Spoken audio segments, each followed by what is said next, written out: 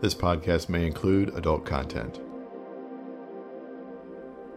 Welcome to Bound Off, a literary audio broadcast. In this edition, we have two stories. Lion, Notes for a Play in One Act by Matt Leibel, and Skeleton by Lily Gray. Bound Off is always looking for great stories. Visit our website at boundoff.com to find our submission guidelines. While there, check out our news blog. You can also find links to us on Facebook and MySpace. Also on our website is the Bound Off Bookstore, in affiliation with Amazon.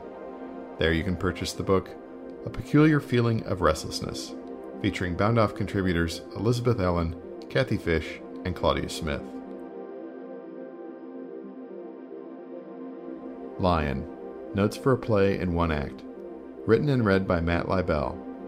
Listening time, 4 minutes, 47 seconds. Lion, Notes for a Play in One Act, by Matt Leibel. Synopsis. It's about two characters, one very sure and confident in his own identity, the other sadly and poignantly confused about his identity. The first character is a fully grown, healthy, and happy 600-pound male lion. The second character is a man dressed up in a full-body terry cloth lion suit, who, for most of the play, fully believes that he is an actual lion. During the course of the play, the lion spends a great deal of time attempting to convince the guy dressed up in the lion suit that he, i.e., the guy dressed up in the lion suit, is not, in fact, a lion. In order to further this argument, the lion presents to the guy dressed up in a lion suit a good deal of empirical evidence to this effect. The guy in the lion suit refuses to accept these arguments altogether, at one point resorting to plugging his ears and roaring loudly and quite unconvincingly.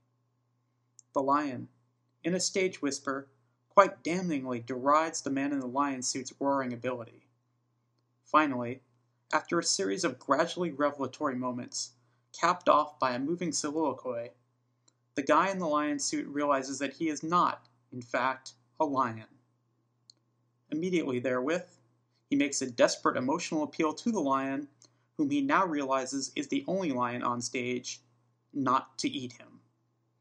The lion, in the end, unable to tolerate stupidity, and, to be quite frank, after 2 hours of onstage pontificating, mighty hungry, refuses to comply with the broken man's wishes, and ends up eating every part of the man's flesh, including the terry cloth lion suit which, in addition to striking the lion as vaguely cannibalistic, ends up giving the lion a tummy ache like nobody's business. A tummy ache which is the final image the audience sees before curtain. A note on casting. Suggested casting is as follows. The part of the man in the lion suit should be played by an actual lion, a 600-pound adult male of the Bilishaka pride, fully trained, preferably Juilliard, though any of the major schools will suffice. Throughout the play, the actor should speak with a rather affected British accent. When called upon to roar, the actor should roar with all the intensity and volume of an actual lion.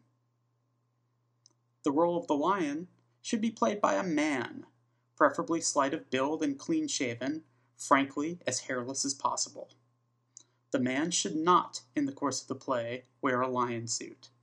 Rather, he should wear an ordinary three-piece suit, nothing too conservative, nothing too avant-garde, and carry a rather worn leather briefcase overflowing with papers.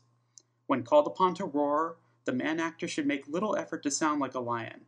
In fact, he should put little effort into the gesture at all. Instead, he should simply utter the word roar, in what for humans would be a normal tone of voice, if not, in fact, a kind of overtly apathetic mumbling.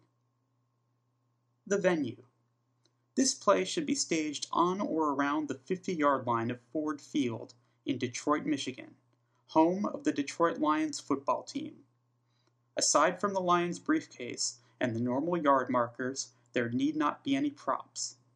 However, a partially decomposed warthog carcass may be added stage left at director's discretion. The audience.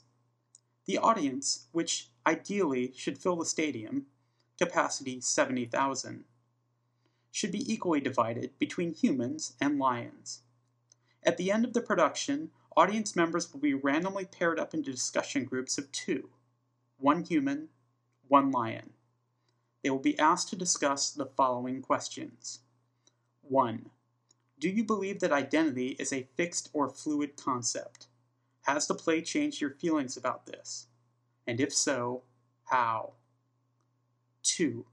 Do you think question 1 above telegraphs the theme of this piece too overtly? And if so, how? 3. Have your feelings about warthogs been altered at all in the last 2 hours? And if so, how?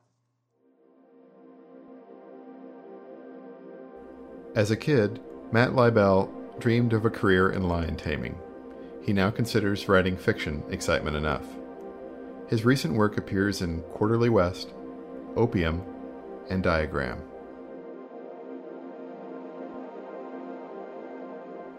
Skeleton, written by Lily Gray, read by Ann Rushton.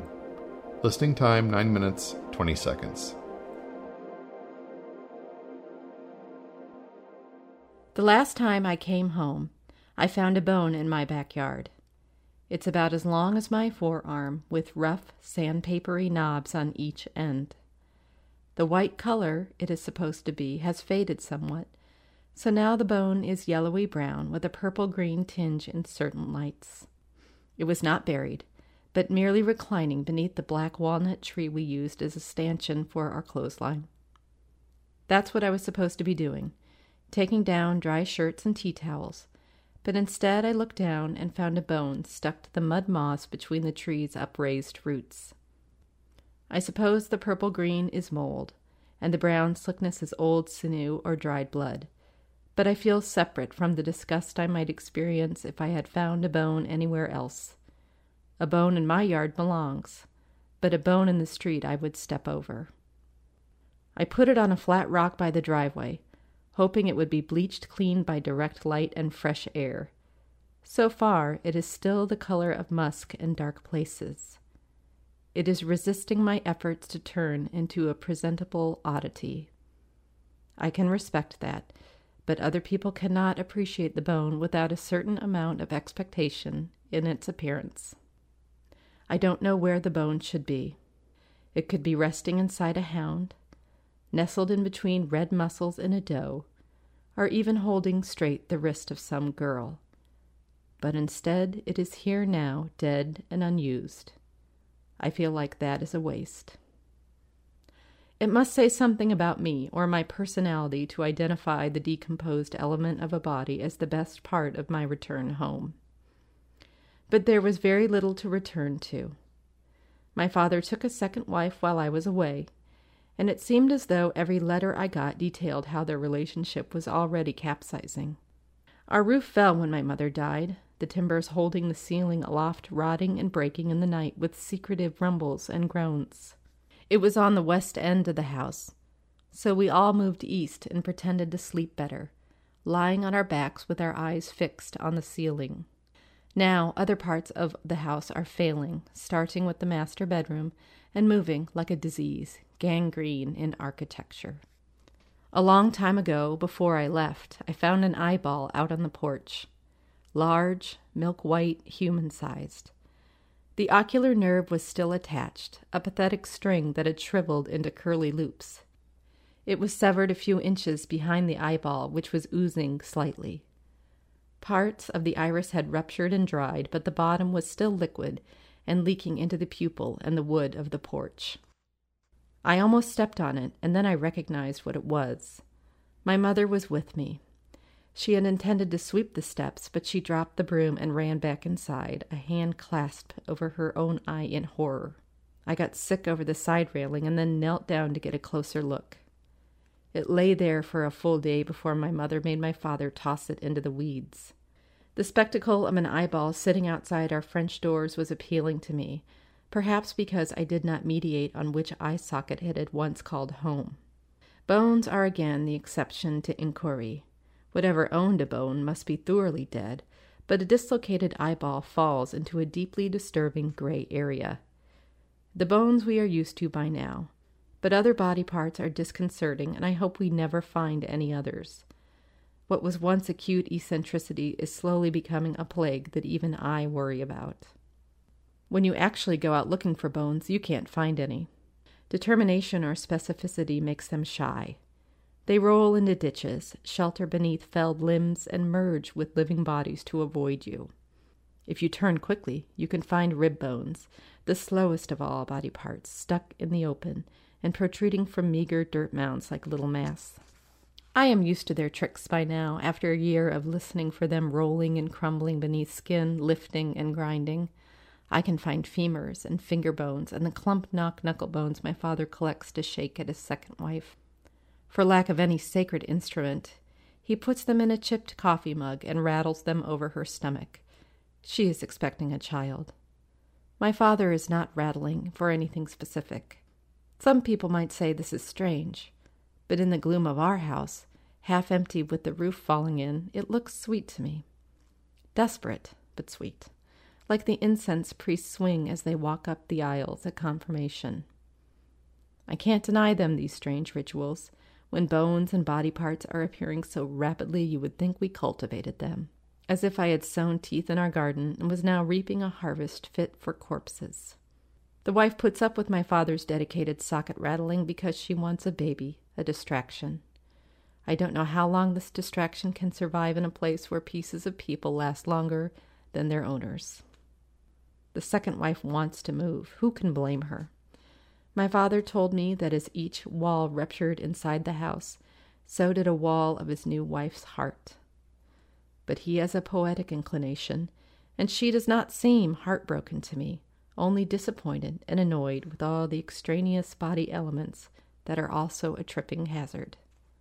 My mother died here, and my father is torn between keeping her close and pleasing her newer version.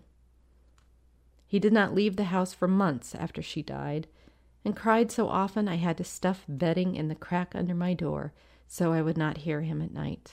He was a sorry sight, refusing all help and wallowing in mournful excess, burning her pictures and then grabbing them from the fire, screaming when he singed his hands. I cannot blame our neighbors and our relatives for giving up on him. I have no excuse besides the horror of knowing everything in my life would now be divided into when your mother was still alive and after your mother died. I went traveling, and he found another wife with long black hair. She desperately tried to buck her status as the replacement, but after a time, when it became clear someone would always be finding bones around the house, she settled into another skin, and her voice faded. The second wife is not interested in me, since I am now a minor annoyance, like covering the roses for the first frost, a problem that would visit once every year and then disappear. I don't tell her or my father where I go when I leave, and they have never asked. What can I tell them? Nowhere else seems as real or as substantial, and this ridiculous sentiment blurs all other locations and jobs and people into easily forgotten pabulum. The new wife might understand. Moving would make her life simpler, since I would have to stay with my mother and the house. We never speak, and even though my father is more blatant about his attachment, I think she has realized that there is only one place I can return to, even if only a skeleton remains. I've tried hating her, and she does have pinched eyes and protruding teeth, but I sympathize too much to form a solid grudge. Besides, I doubt anyone will travel far from here in any permanent way, since someone seems to be tipping coffins on our lawn. This trip home, I stayed for quite a while. With no job and no money, I had nowhere else to sleep. In a single week, I found the bone beneath the black walnut, which might be called an ulna, a chipped scapula, a fox mandible, the sternum of a rabbit or weasel, claws from what may be a badger, and a thin toothpick bone that I think came from a bird. I laid them all out on the driveway and tried to construct something that could shamble around and feed with its tiny jaw and oversized molars. I do like puzzles, and I do not accept missing pieces. I am waiting to find a skull. I am not sure what this will prove or what it means, but I know eventually there will be a grinning skull on the driveway with all the other discards I have collected over the years, slowly adding up to a human being or a big mammal, maybe a bear. There are many things I do not understand, and with the ground crunching under my feet with every step I take, I find myself analyzing every moment and every event that could add up to something concrete. I am still a person like everyone else, someone who has to learn how to look for certain clues, elusive like bones and permanent like death. The end. Lily Gray is a student at Hollins University. She believes radio dramas should be revived and hopes to find employment writing for comic books. Thanks for listening to this edition of Bound Off. Copyright Bound Off and the respective authors. All rights reserved. Visit our website at boundoff.com for information about our broadcasts and how to submit your stories.